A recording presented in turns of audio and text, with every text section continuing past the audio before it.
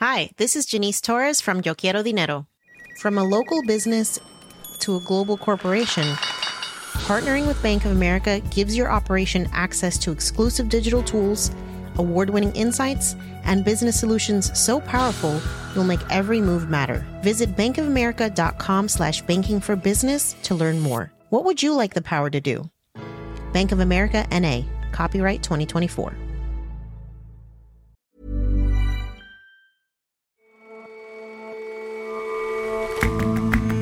Hello and welcome to The Intelligence from The Economist. Today, from London, I'm your host, Jason Palmer.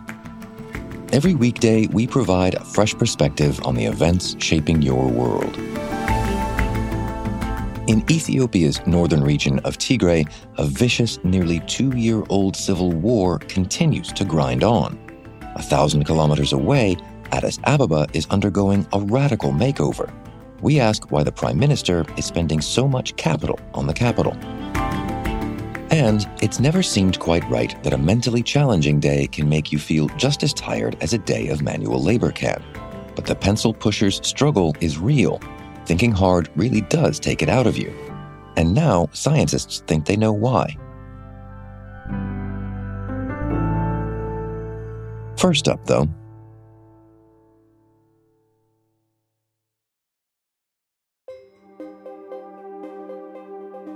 Britain is getting ever closer to having a new Prime Minister.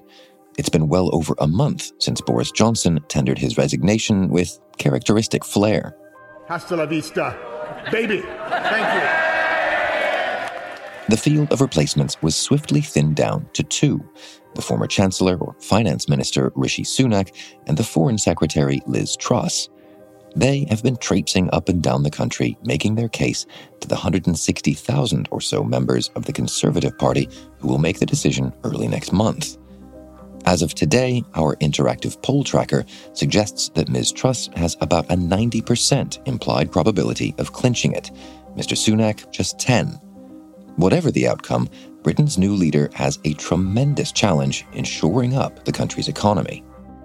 Britain is really close to picking a new Prime Minister. The two candidates are Foreign Secretary Liz Truss and former Chancellor Rishi Sunak. Soumaya Keynes is The Economist's Britain economics editor. When it comes to their policies, their economic policies, there are actually some fairly big differences between them. Essentially, you've got this technocratic Rishi Sunak competing with something of an economic maverick in Liz Truss. Before we go into what it is that divides the maverick from the technocrats, what about the British economy? What kind of economy are they inheriting? Yeah, things are not looking good for the British economy. You've got a short-term crisis, you've got rising energy bills. Essentially, Britain has become poorer, and so the government is just having to choose how to distribute the pain. That's really not fun. You've got that contributing to really high levels of inflation. In July, the numbers just came in. Inflation reached 10.1%. That's the highest rate in 40 years. But then you've also got this really long-term problem of Britain's stagnant productivity growth. What that means is when the economy isn't growing very quickly, if you want decent public services, you need to have high taxes. And then you've just got this whole host of other crises. You've got the problems with the NHS, you've got the net zero transition that somehow got to happen, and you've got relations with the EU that are rumbling on and very much not resolved. Okay, well, let's start then with the former Chancellor, Rishi Sunak. What's his platform? What's he planning? Rishi is really the wonk of the contest and also the continuity candidate thinking about current government economic policy. He was the Chancellor and obviously crafted the current economic policy, so it's not surprising that he would be extending it.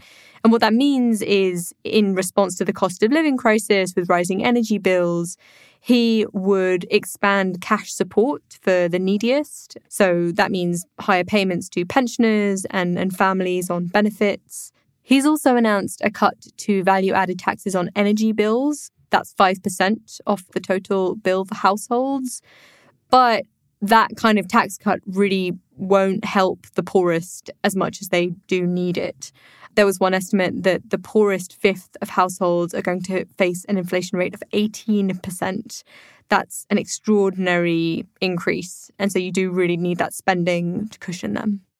So those are the policies for the short term. What about the longer term problems you were talking about?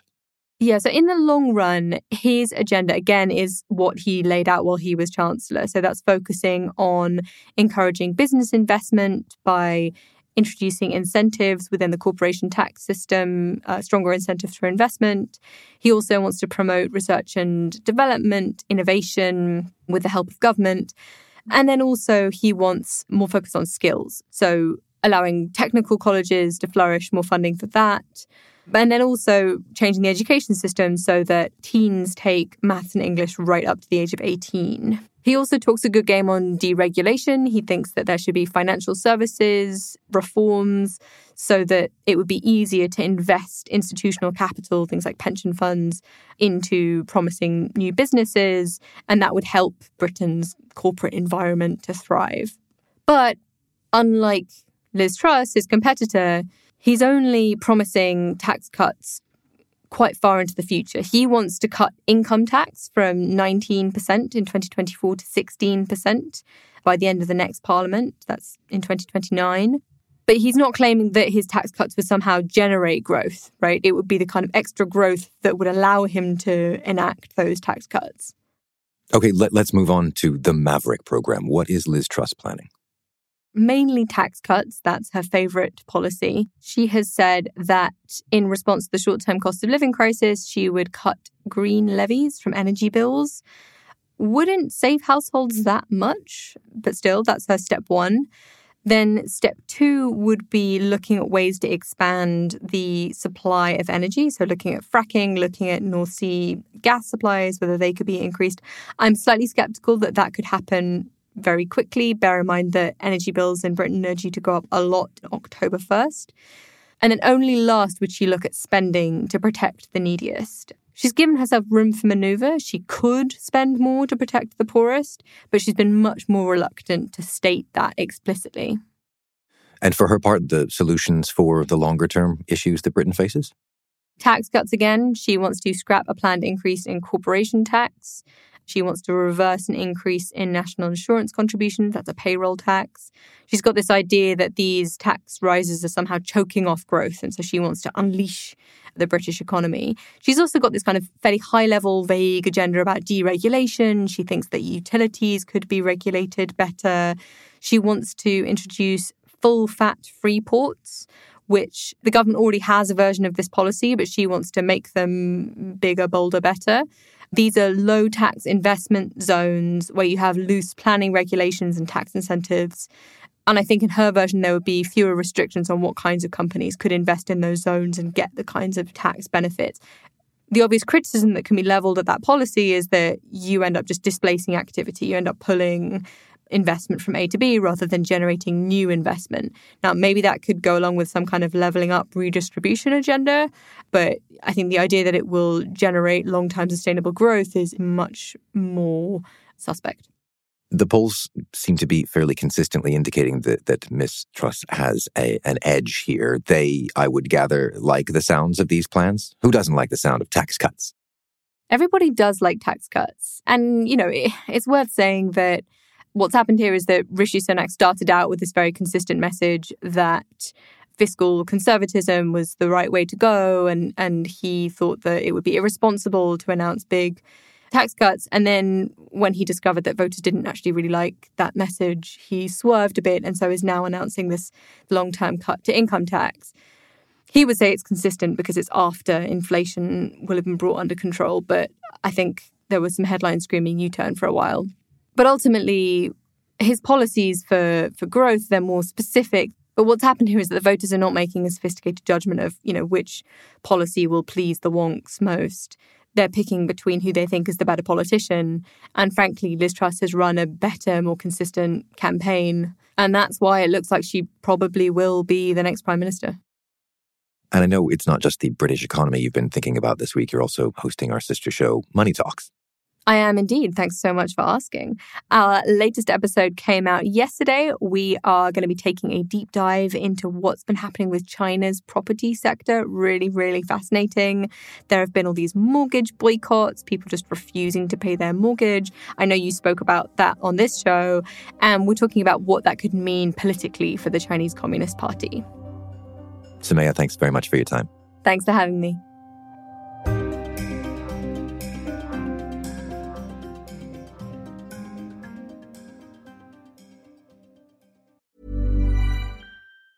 Hi, this is Janice Torres from Yo Quiero Dinero. If you own or operate a business, whether it's a local operation or a global corporation, partnering with Bank of America could be your smartest move. By teaming with Bank of America, you'll enjoy exclusive digital tools, award-winning insights, and business solutions so powerful, you'll make every move matter. Position your business to capitalize on opportunity in a moment's notice. Visit bankofamerica.com/bankingforbusiness to learn more. What would you like the power to do? Bank of America N.A., copyright 2024.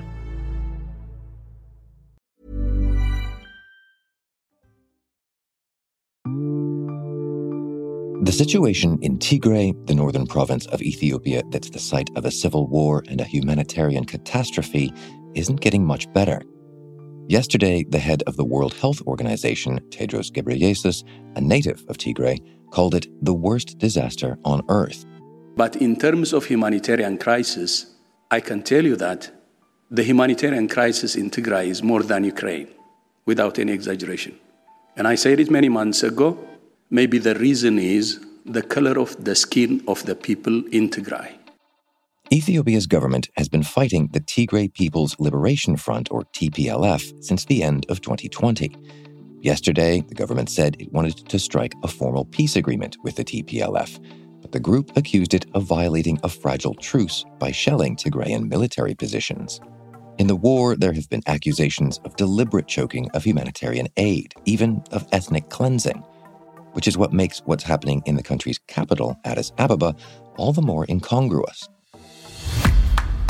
From an aesthetically designed national defense headquarters to major highways, This is the first video on the YouTube page of Ethiopia's Prime Minister, Abiy Ahmed. To a state-of-the-art science and technology museum. Here are some. It's a glossy 23-minute video showcasing the 12 most impressive mega projects in Addis Ababa. All thanks, of course, to Abiy himself. Well, I lived in Addis Ababa for almost 6 years, and the transformation over that time, particularly in the last 3-4 years since Abiy Ahmed came to power, has been really quite remarkable. Tom Gardner is The Economist's Horn of Africa correspondent. Each successive regime has sought to remake it in its own image. That trend has continued with Prime Minister Abiy Ahmed, who came to power 4 years ago. He too is remaking Addis Ababa. It's starting to look a little bit like Dubai or a sort of gleaming metropolis in the Gulf somewhere. That seems to be the aesthetic he's going for. And it's been really quite striking over the last few years how radical that facelift has been. So tell me about some of the changes that are going on. Well, for example, Shega Park. This is Addis Ababa's newest and glitziest public space. Walking around that is like an encounter with an idealized vision of Ethiopia's future. It's an artificial lake. You have high-rises in the distance. You have sweeping lawns and a botanical garden and a view over all of the city, in fact.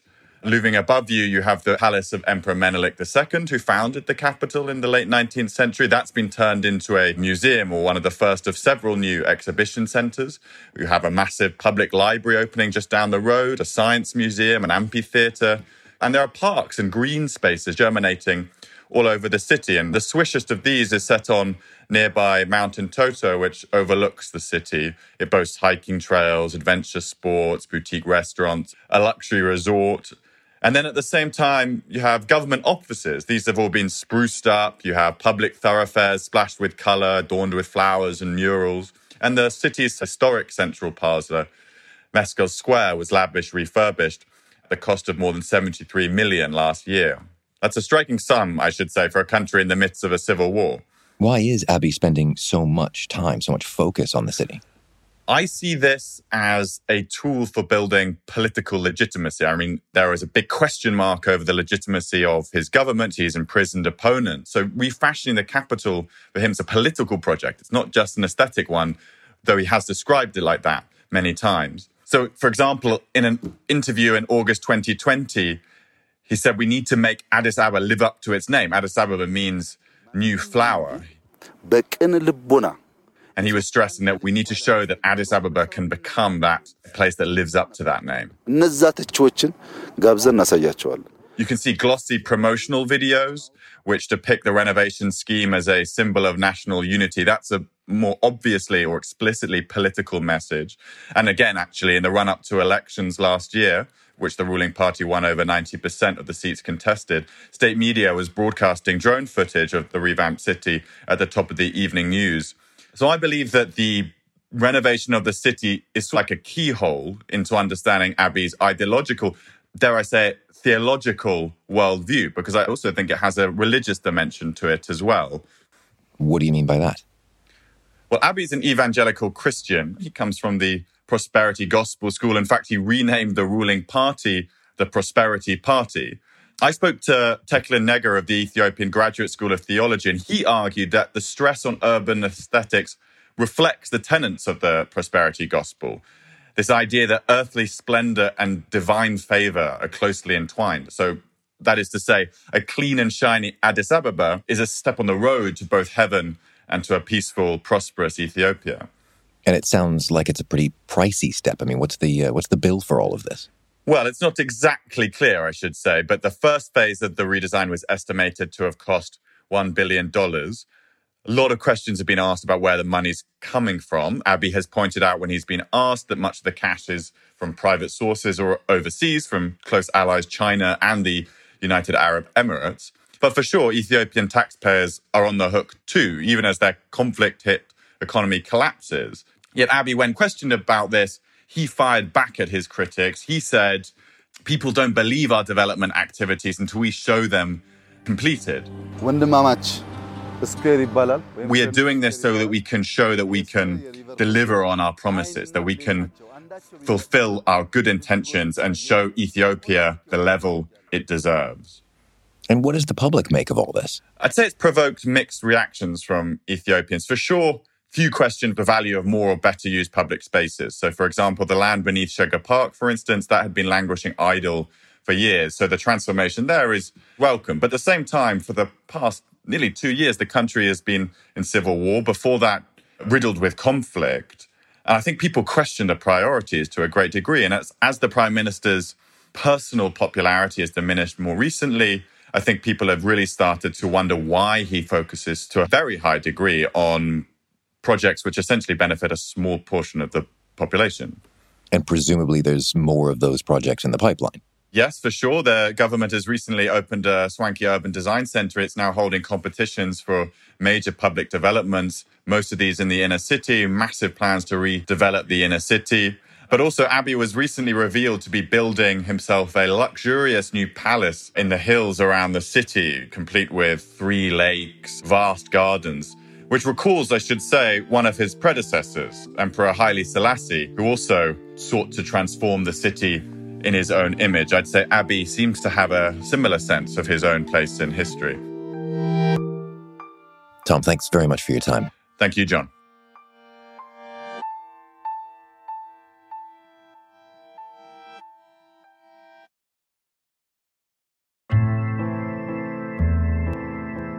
When you come home from a long day at work, you're mentally exhausted. All you want to do is sink down into the couch, watch TV, make no decisions, just let your brain rest.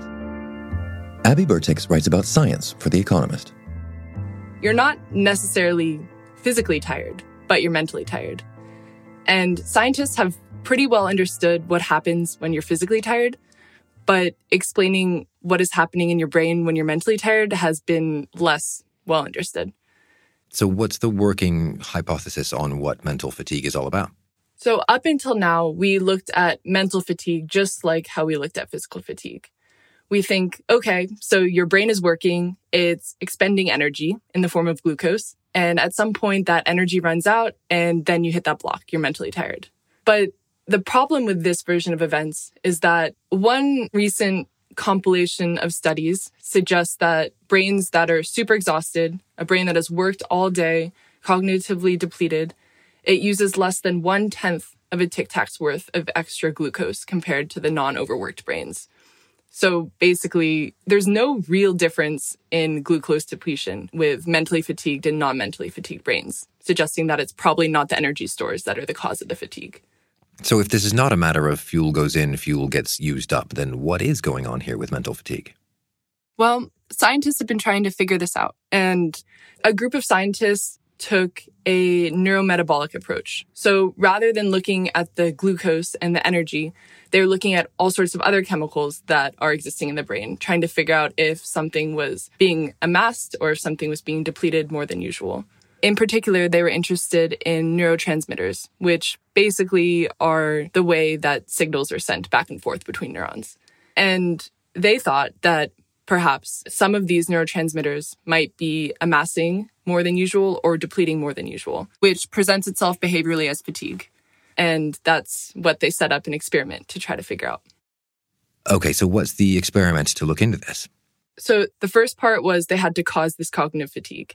And they did that by making the participants of the experiment do cognitive tasks. So they collected a group of participants and they put half of them into an easy group, which meant they were going to be relatively relaxed and not thinking too hard. And then they made the other half think really hard.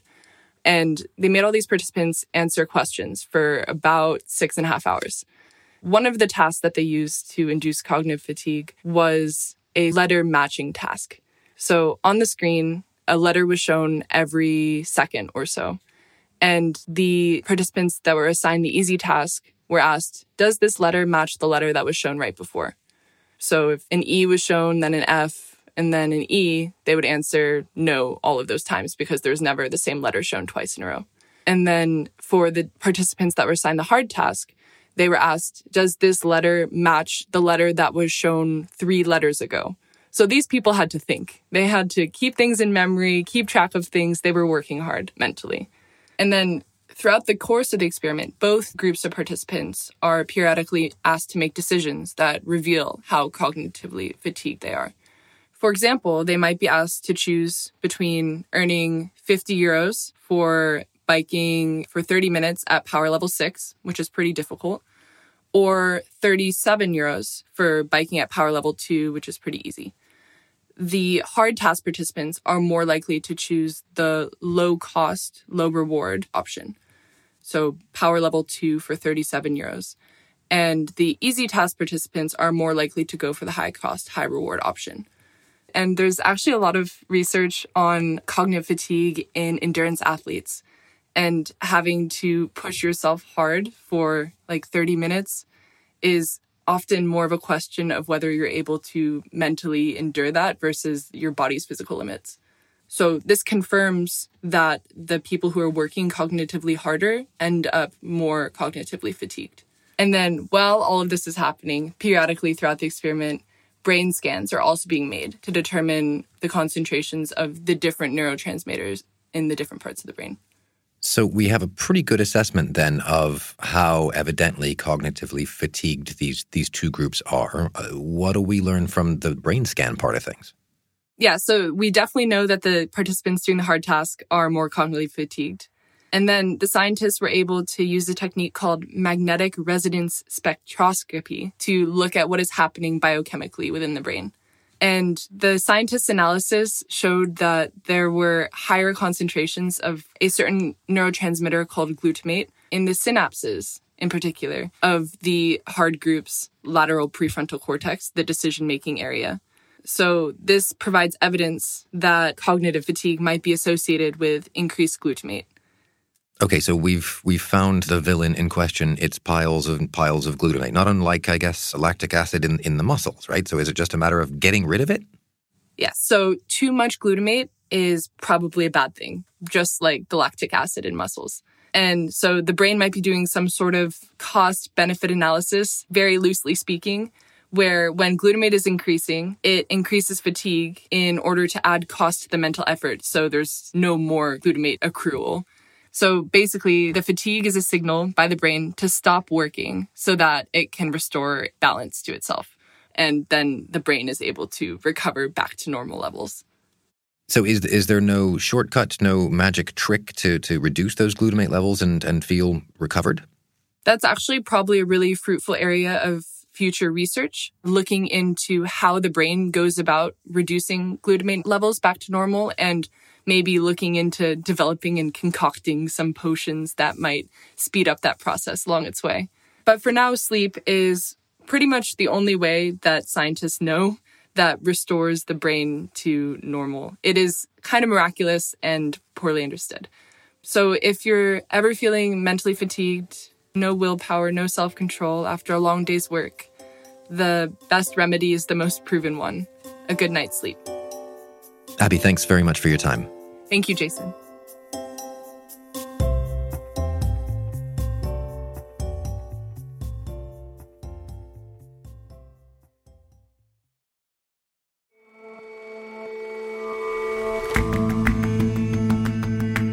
That's all for this episode of The Intelligence.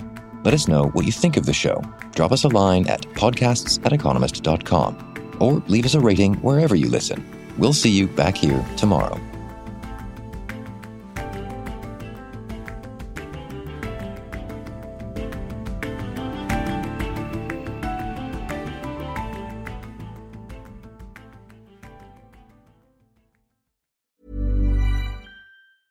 Hi, this is Matt and Sean from Two Black Guys with Good Credit.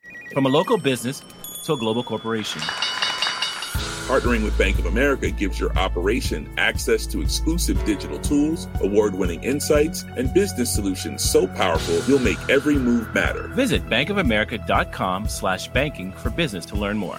What would you like the power to do? Bank of America, N.A., copyright 2024.